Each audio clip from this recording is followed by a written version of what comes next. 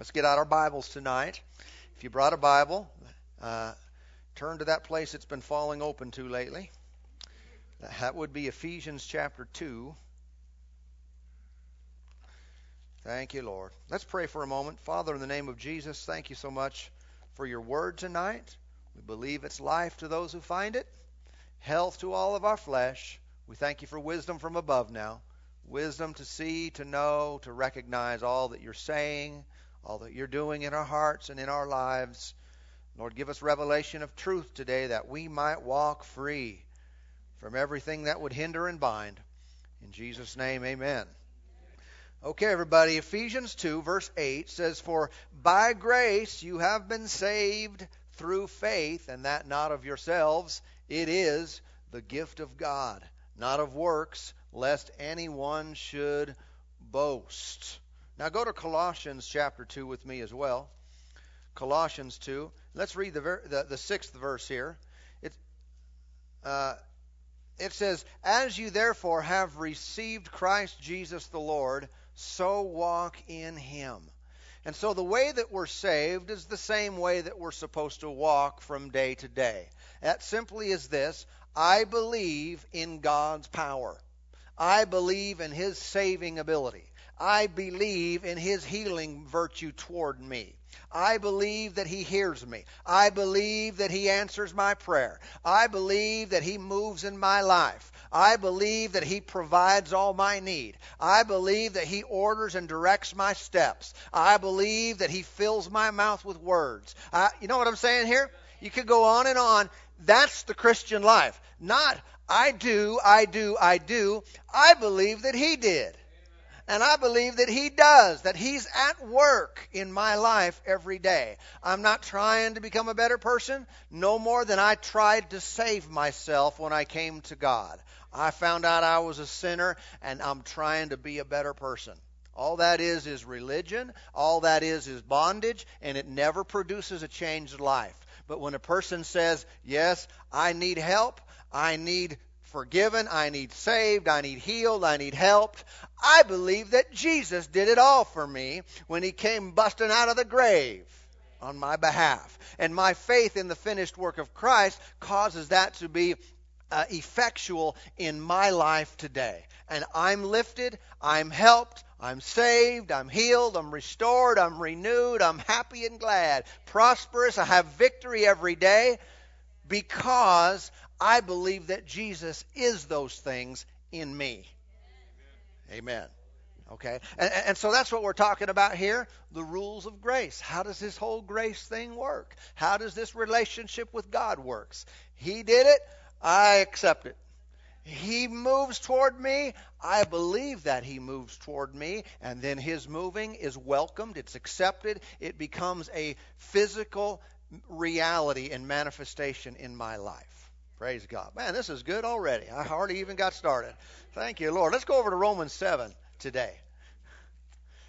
We've been talking about these things for a few weeks, covering some of these issues, and thank God that the Lord is helping us to have minds that are renewed to this. So we think this way without effort, without pushing real hard. It becomes a normal way of life, that God's grace is operative in us, not only in salvation, but in everything we do every single day. It's the way he wants us to live. Come on now, God doesn't want you and me. He doesn't want his people to just struggle through life, to where it's just a drudgery, it's just hard, and we just can't wait to get to heaven. We're just constantly praying, Lord, get here quick before my credit card bill comes, or get here quick before I have to deal with this another day. No. We're all looking forward to the Lord coming. We're looking forward to heaven and all that. Nothing's ever going to take that away, but it shouldn't be because we're so miserable here. Amen. I believe the goal is get rid of the misery, get the joy of the Lord, get the victory here, and then when it's time to go, I'm good to go. I'm going with a smile on my face. Amen. Say, well, what if sickness takes you out? Get healed first and then die. Isn't it better to die without sickness? I know that's a new concept to some, but that's the reality of the way things can be. I can give you examples of that, not personal ones, but but other people I know. But we'll stay away from that for now. Let's go into Romans 7 here. You might recall last week we spent some time in chapter 6. But verse 7 says, "Or do you not know, brethren? For I speak to those who know the law." Okay, and this is what we're separating here. Law, think 10 commandments and more. All right. Speak to those who know the law, that the law has dominion over a man as long as he lives. For the woman who has a husband is bound by the law to her husband as long as he lives. But if the husband dies, she is released from the law of her husband. So then, if while her husband lives, she marries another man, she will be called an adulteress. But if her husband dies, she is free from that law, so that she is no adulteress, though she has married another man. You see what it's talking about here? If she's married to one man, he said, she can't marry somebody else. They'll call her an adulterer. That would be wrong. But if he dies, she can go and marry anybody she wants. Okay? Do you know that he's actually not teaching on marriage here? He's not teaching on divorce. He's talking to people who know the law, and they know that under the law, this is how it works. This is how the system goes. And he's making a comparison. Look at verse 4. He says, "Therefore, my brethren, you also have become dead to the law through the body of Christ, that you may be married to another, to him who was raised from the dead, that we should bear fruit to God." And so just like that situation with someone under the law who was married, a woman couldn't go out and marry someone else. She'd be called an adulterer. What had to happen first? He had to die before she could marry another. Likewise, do you see the comparison here? Is we cannot be married to the law. We cannot be connected to, you see, remember what the law does is the law produces a knowledge of sin. When we're given the standard of God's holiness and perfection, it shows us that we fall short of that. And we need a Savior. Okay? But since we've come to the Savior, we no longer need a law. We have a living relationship with God.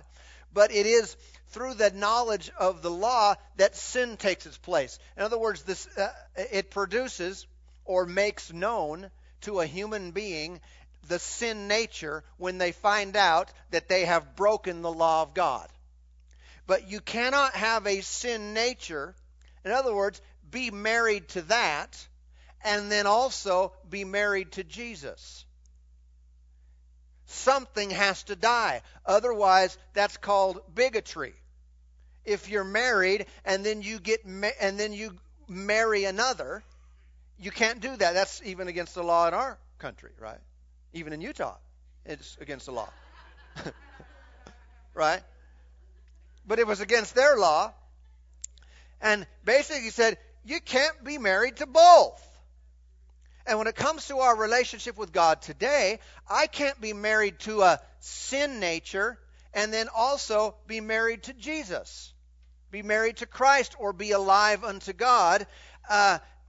Through Christ now, we are dead to the law. We basically saying we have a new husband. The new husband is Jesus. And if we're married to both, and then again, like some teach, and this is what we got to get free of, because this is a bad teaching that's in different parts of the body of Christ. But if we're married to both, we're bigots. Okay, that's wrong. He said it's just like the Old Testament. You can't do that. One of them has to die first. And if one dies, you're good to go. But too many times nowadays, people are trying to be married to both. I'm holding on to sin nature, and yet I'm also trying to hold on to the nature of Christ in me. Trying to hold on to that new creation reality. All right? How many understand that we are, this is foundational that we should all understand. We are three-part beings. Without going through all the scriptures, 1 Corinthians 5:23 and so forth, the Bible teaches us that we are spirit, soul, and body, right? You are spirit, soul, and body. Three parts to your being. We know obviously the physical part. We know the soul speaks of the mind, the will, and the emotions. Contrary to the opinions of some, when we talk about someone's soul going to heaven, really they don't really know what a soul is. Okay, the spirit is the eternal part of us. The spirit is the part of us that is in connection with God. The spirit is the part of us that when we receive Jesus is changed or born again. All right? You're born again, your body doesn't change, your thinking doesn't for the most part change other than a change of mind that you had towards the things of God. But for the most part, you still think the same way, you've got the same mentality and mind. But the spirit of man, the spirit of mankind, is the part of us that instantly, when receiving Jesus, becomes alive. All right? That's the part of you that the Scripture says, old things have passed away and all things have become new. What part? Spiritually, I have been completely made brand new. And so the soul now is this area of our lives that has to be renewed, as the Scripture said. But what do we mean renewed? I have to start thinking different after I get saved. If I don't start thinking different, I will continue as if I'm married to the law, as if I'm still embracing a sin nature. If I don't think different, I'll have a real difficult time living different. I can never perpetually and continually live contrary to the way that I see myself. If you see yourself a certain way, you'll always go back to that. All right? You may want to change, you may try hard, you may get some program, get some support network, and you may do some things for a little while. You may be able to alter some certain behaviors in your life, but you'll snap right back. You'll only go so far, and before you know it, you'll be back in that same framework for your life until there's a different vision, until there's a renewed outlook and really an accurate picture of where you are today. Likewise, our spirits have been changed. Our souls must be tied now, must be connected to the new husband. All right? And of course, our body, again, our body is just the thing that keeps us here on planet Earth. So you get rid of your body, you leave. You're not allowed. Do you know that people aren't allowed to stay on Earth without a body? Despite what the movies say. Nobody is seeing dead people. Just something we should remember. You hear a lot of the stories and psychics and these different people like they're supposedly hearing from a dead uncle or a child or something, and that's not true. Say sometimes they know stuff. It's called demons. All right, we should be knowledgeable of what's really happening in the spirit realm. Actually, they're called familiar spirits. It's just spirits that are familiar with that person's life, and they can communicate thoughts and so forth to people that are looking for them. Amen. I wasn't planning on saying that, but you have to have a body to stay here. As soon as you come out of your body, you go. One way or the other, every person does. Amen. Basically, you go to where your dad is. You go home. Father's house. All right? That's why you want your father to be God. And Jesus said, no one comes to the Father except by me. So you accept Jesus, God becomes your dad, and then you go to be with him. Anyway, let me get back to this. We're talking about our mind must be tied to this new relationship. I've got to think in line with the new relationship, being married to Christ, and this is contrary to the law. It's the opposite of the law, opposite of the sin nature. It's kind of like if a woman, let's say she's married to an abusive husband.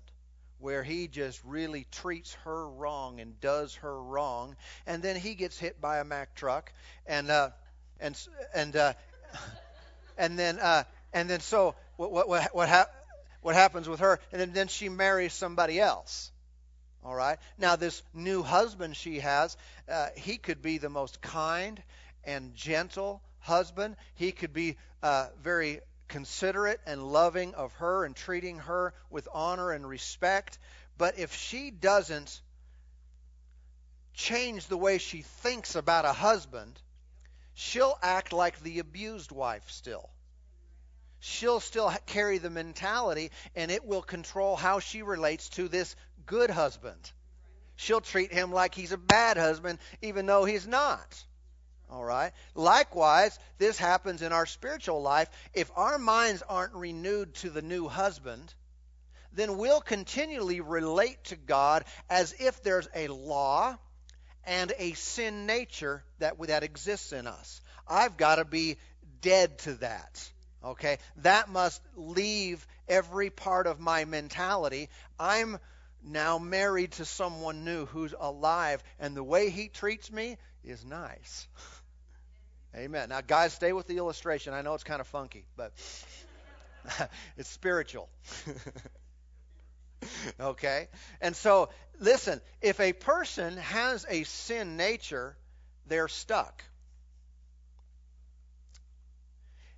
In this regard, if you have a sin nature, how do you stop sinning? It's who you are. You know what I'm talking about?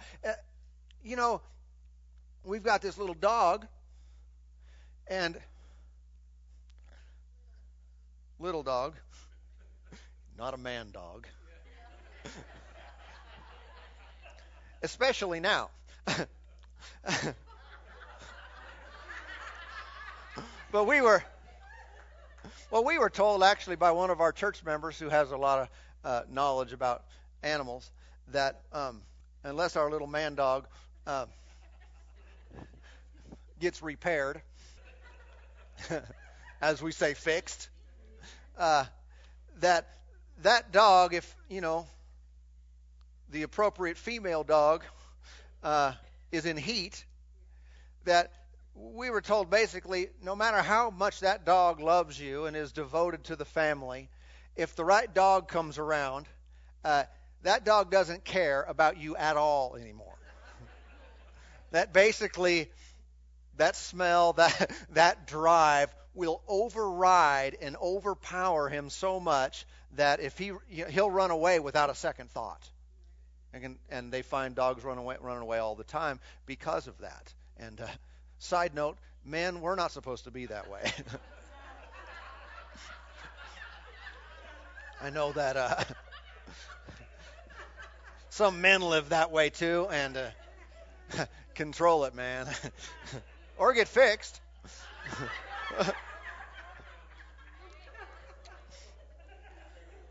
What? Doesn't work the same way? I don't know.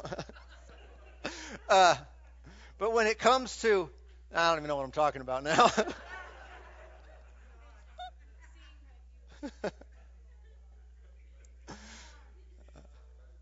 I really don't know how I got to the dog. I went too far with it and I can't get back. Here's what I was talking about. I remember now. If a person has a sin nature, they're stuck. That's who they are. They're always going to gravitate towards that. No matter how much they try to get away from that, they will temporarily, but they'll always snap back because that's who they are. You try to clean up the pig and,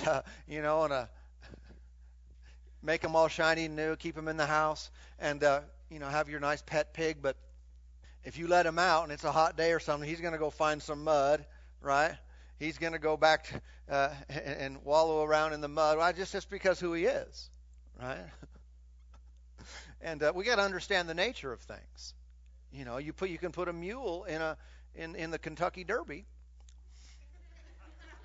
Get the jockey on him there and get him all spiffied up and get him ready. But how many know that race begins? He's not going to look right. He's going to be really slow. Why? That's just who he is. What needs to happen? If human beings are by nature sinful, and all have sinned, the Scripture tells us, then if we're going to live free from sin and overcome the junk from this world, the nature has to be changed. Okay? And we know that. That's what we said. That's what happens in Christ. But often what happens is we're born again, we're changed spiritually, and that's forever. But our minds don't get caught up with that. Our mentality, we're still taught again and again to obey the law. We're taught it again and again just to do all these things to please God. And we don't realize that part is dead. We're now free to marry another. All right? I'm free to embrace now the grace of God. I'm free to embrace God's goodness toward me. He's not angry with me. He's not upset. There's no judgment being extended toward my life anymore. I'm married to the Lord. Amen. And that's the way he deals with me. It's completely in kindness, in love, in compassion, in mercy. I've been forgiven. But unless I adopt that mentality and begin to think that way, I'm going to act like I'm still married to the sin nature. Okay? And again, especially if I'm taught that. And that's what's sad to me, is that many people are taught that you've got this dual thing going on in your life. You're still a sinner, but you're saved. That's bigamy. You can't do that. God would never do that to us. Let's stop the mentality, stop the thinking that drives us that way. Go to Ephesians chapter 2 with me. Ephesians chapter 2. Of course, we started out there, but let's go back and catch some other verses. Ephesians 2 and verse 1. It says, "And you he made alive who were dead in trespasses and sins." Notice that language. You he made what? Alive who were dead. So am I dead? No, I was dead. Not physically. I was dead in sin, but now he's made me alive. I don't know if you've ever heard, sometimes people will say, and they'll say about Christians that, well, Christians just think they're better than everybody else. I don't know if you've ever heard someone say that. Well, that's because we are.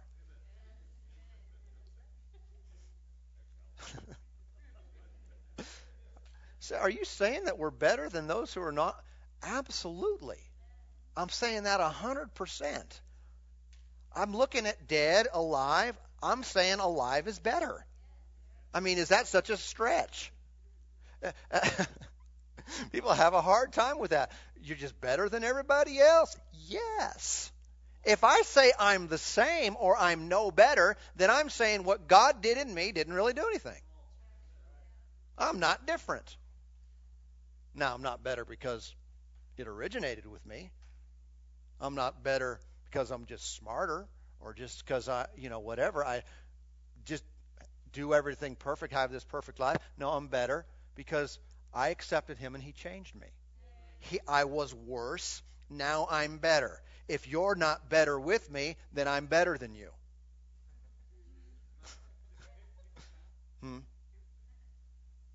That's true of you. And if you've received the Lord, then you and I were the same. I'm not better than any other Christian. I'm the same. No Christian is better than me. We're the same because I'm in Christ. We're exactly equal. None better than the other. I'm completely forgiven. You're forgiven. I'm married to Jesus. You're married to Jesus. Now, the extent that I experience that has to do with what I consider. Has to do with my mind being renewed to that fact that I'm no longer that sin nature dude. I am born again man. I am supercharged, energized, amen, authorized and deputized.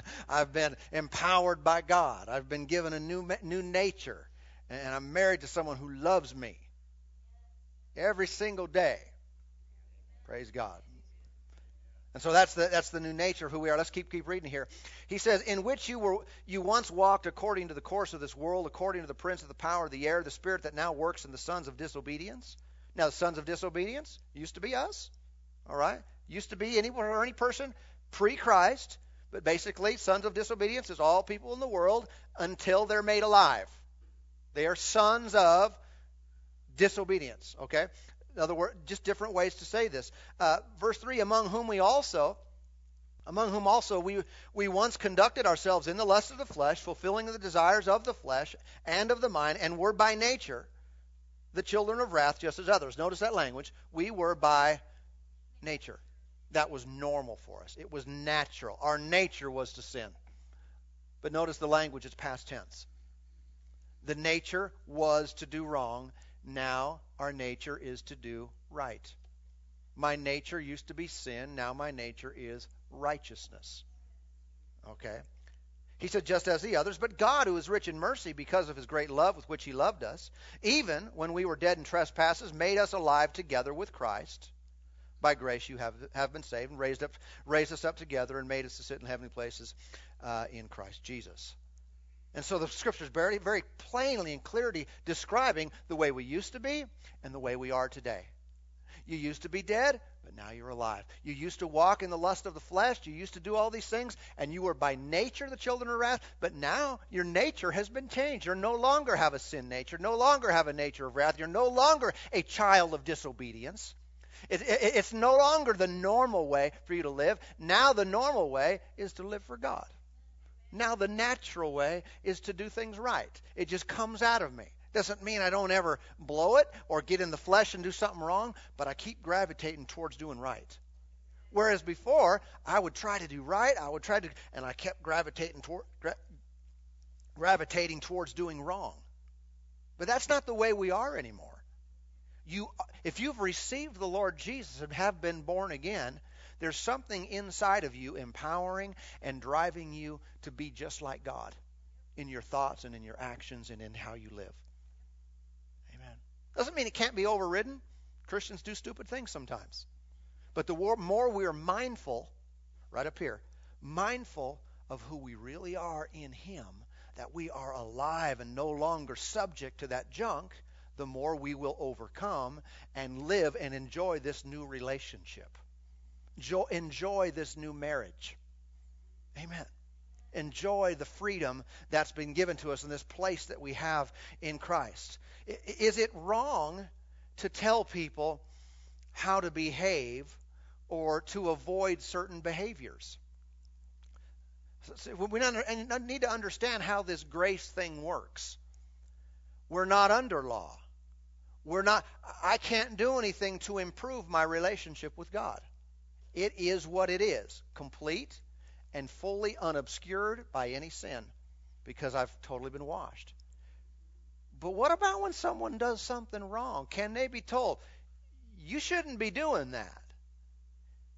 That can be said in grace, or it can be said in law. You know, while we're here, look at Ephesians 4 with me. This is bonus stuff, so you don't get a screenshot. Some of you were being lazy anyway.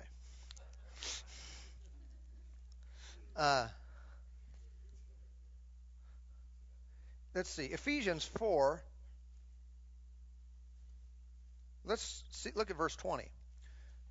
But you have not so learned Christ, if indeed you have heard him and have been taught by him, as the truth is in Jesus, that you put off concerning your former conduct the old man, which grows corrupt according to the deceitful lusts.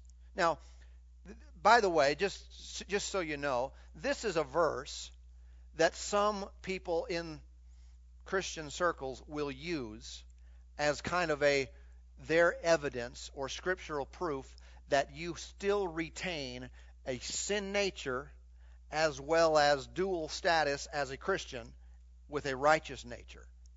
Okay? They'll use verses like this because it says that telling us that we need to put off the former conduct, the old man. Okay? They're saying you still have an old man. That's not really what this verse is saying here. Notice what it says, put off the conduct. He said, I want you to put off the ways or the behavior of the old guy. This is the same old guy that we've read in Romans and other places that died. It's not saying that you still got the old guy and you got the new guy and they're in a battle together in your life. No, he's just saying that old guy left some ways of living, some thoughts. It left a pattern of lifestyle in your soul realm. And he said, you've got to put that off. Okay, not implying that the old guy is being resurrected here, or he's, dead people are walking around. Verse 23, and be renewed in the spirit of your mind. Can you see what he's talking about? The spirit of your mind. That references the attitude that you have. Let me understand, if you don't have a good attitude, it's hard to get anywhere in life. It's kind of like flying an airplane, and in an airplane you have an instrument called an attitude indicator, and it's basically a little thing that shows you've got the top part is blue, and it paints the picture of a horizon. All right, if you're looking out the window, you see the horizon, you see mountains, and you use that when flying visually to keep your plane in a proper attitude so it's not all over the place. And primarily, we're talking about pitch attitude, whether you're heading up or heading down. All right, but in this attitude indicator, it's because it's very important if you're flying an airplane that if you want to go up, that you point your nose up. Point your nose, because if your nose goes down, where are you going? And that could be bad after a while. In life, the same thing's true. How many understand? Be renewed in the spirit of your mind. The attitude of your mind, keep your nose up. Amen. Keep the attitude of your mind where you're pointing higher, and it will take your life higher. Whereas if you keep looking lower, let's compare it this way. You keep thinking like the old dude. You retain the attitudes, the behaviors, the thoughts of the dead man, the sin nature, you're going down. But if you keep your attitude on the new man, who I am in Christ, I'm married to him now, and not that sin nature, not the law any longer, then my life is going to go up. It's all about our focus. It's all about what we're looking at. He said, verse 24, and that you put on the new man. Now, what do you mean? He's not talking about getting a new man, just like he's not talking about getting rid of the old man. The old man already died. The new man is already a reality. He said, you put on the new man, which is created according to God in righteousness and true holiness. In other words, the new man that I am, my born-again spirit, I need to put on, like I would put on clothes. Get that saved part of you on the outside. Start wearing your Christianity on the outside. Start wearing the mindset of being in Christ on the outside of you, as opposed to just looking like the old dude by your actions and thoughts and focus, but being saved on the inside. He said, get it out. Get it on the outside. This is the key for us living in the grace and power of God.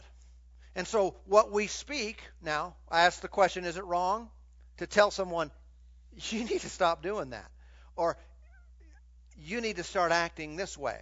Well, if we're speaking in response to the new creation, then that's altogether right. That's why you see scriptures in the New Testament that tell us what to do, that give us directions on how to live.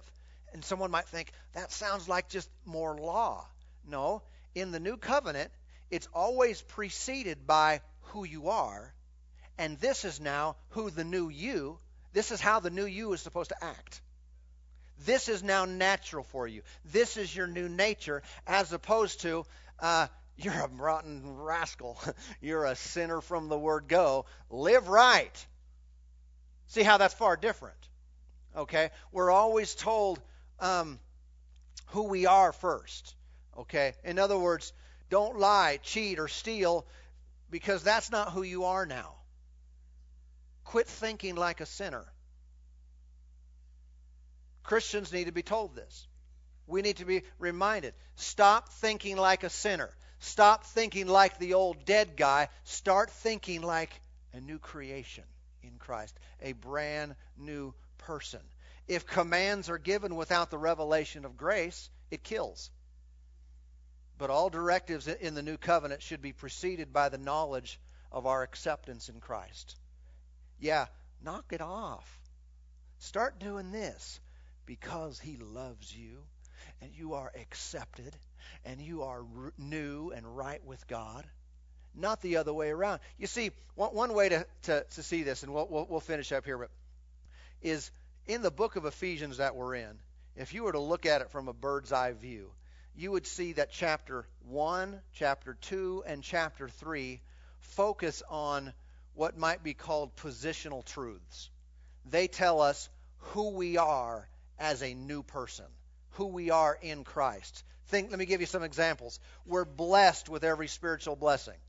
He chose us in him before the foundation of the world. He made us accepted in the beloved. We have redemption through his blood. We have obtained an inheritance in him. We've been made to sit in heavenly places in Christ. We were sealed with the Holy Spirit of promise. See, these are all positional and in Christ realities. It's the way that we are today, and that's not changed by anything else. Then in the rest of the book, chapter 4, 5, and 6, it doesn't so much focus on those positional truths, but rather how we're to live in light of who we are in Jesus. It says, this is the way you are. Now, he doesn't go on to say, now, if you lie, the first part's changed. No, I'm still that way because I'm that in Jesus. But because I'm that in Jesus, then he says things like, walk worthy of this calling. He says, maintain unity among yourselves. He says, quit lying, quit stealing, be kind to one another, be tender-hearted, walk in love. Don't let fornication or uncleanness or covetousness be among you. He tells us to properly relate to each other, and husbands and wives and parents and children and employers and employees. He gives the proper relationship. Because you are this way in Christ, this is the way that looks in practical living. All right? This is the way a born-again man lives. And so if these directives are given with the prefaces that you're made new, you're washed, you're cleansed, you're sealed, you're bought, you're saved, and that's in Jesus, then it's empowering. This is who you are, not someone you're trying to be. Don't try to be a truth teller. Don't try to be someone who is kind and affectionate and don't try to be that. You are that. I'm just trying to struggle. I've been a liar for so long. If you get saved, you're not a liar anymore. You are a truthful person. You're an honest person. You're a loving person. It is your nature. And you'll always gravitate towards that. You know, that's why sometimes Christians who get away from the Lord, when I say away, practically speaking, they're no longer fellowshipping with God and praying and in the fellowship of the saints. So often you'll find these people are the most miserable people. Because, they're kind of gone back and they're living a worldly lifestyle, but their nature is different. They used to sin and enjoy it, but now they sin and it bugs them. Now they're out there and something's always pulling on them to come back, pulling on them to get back in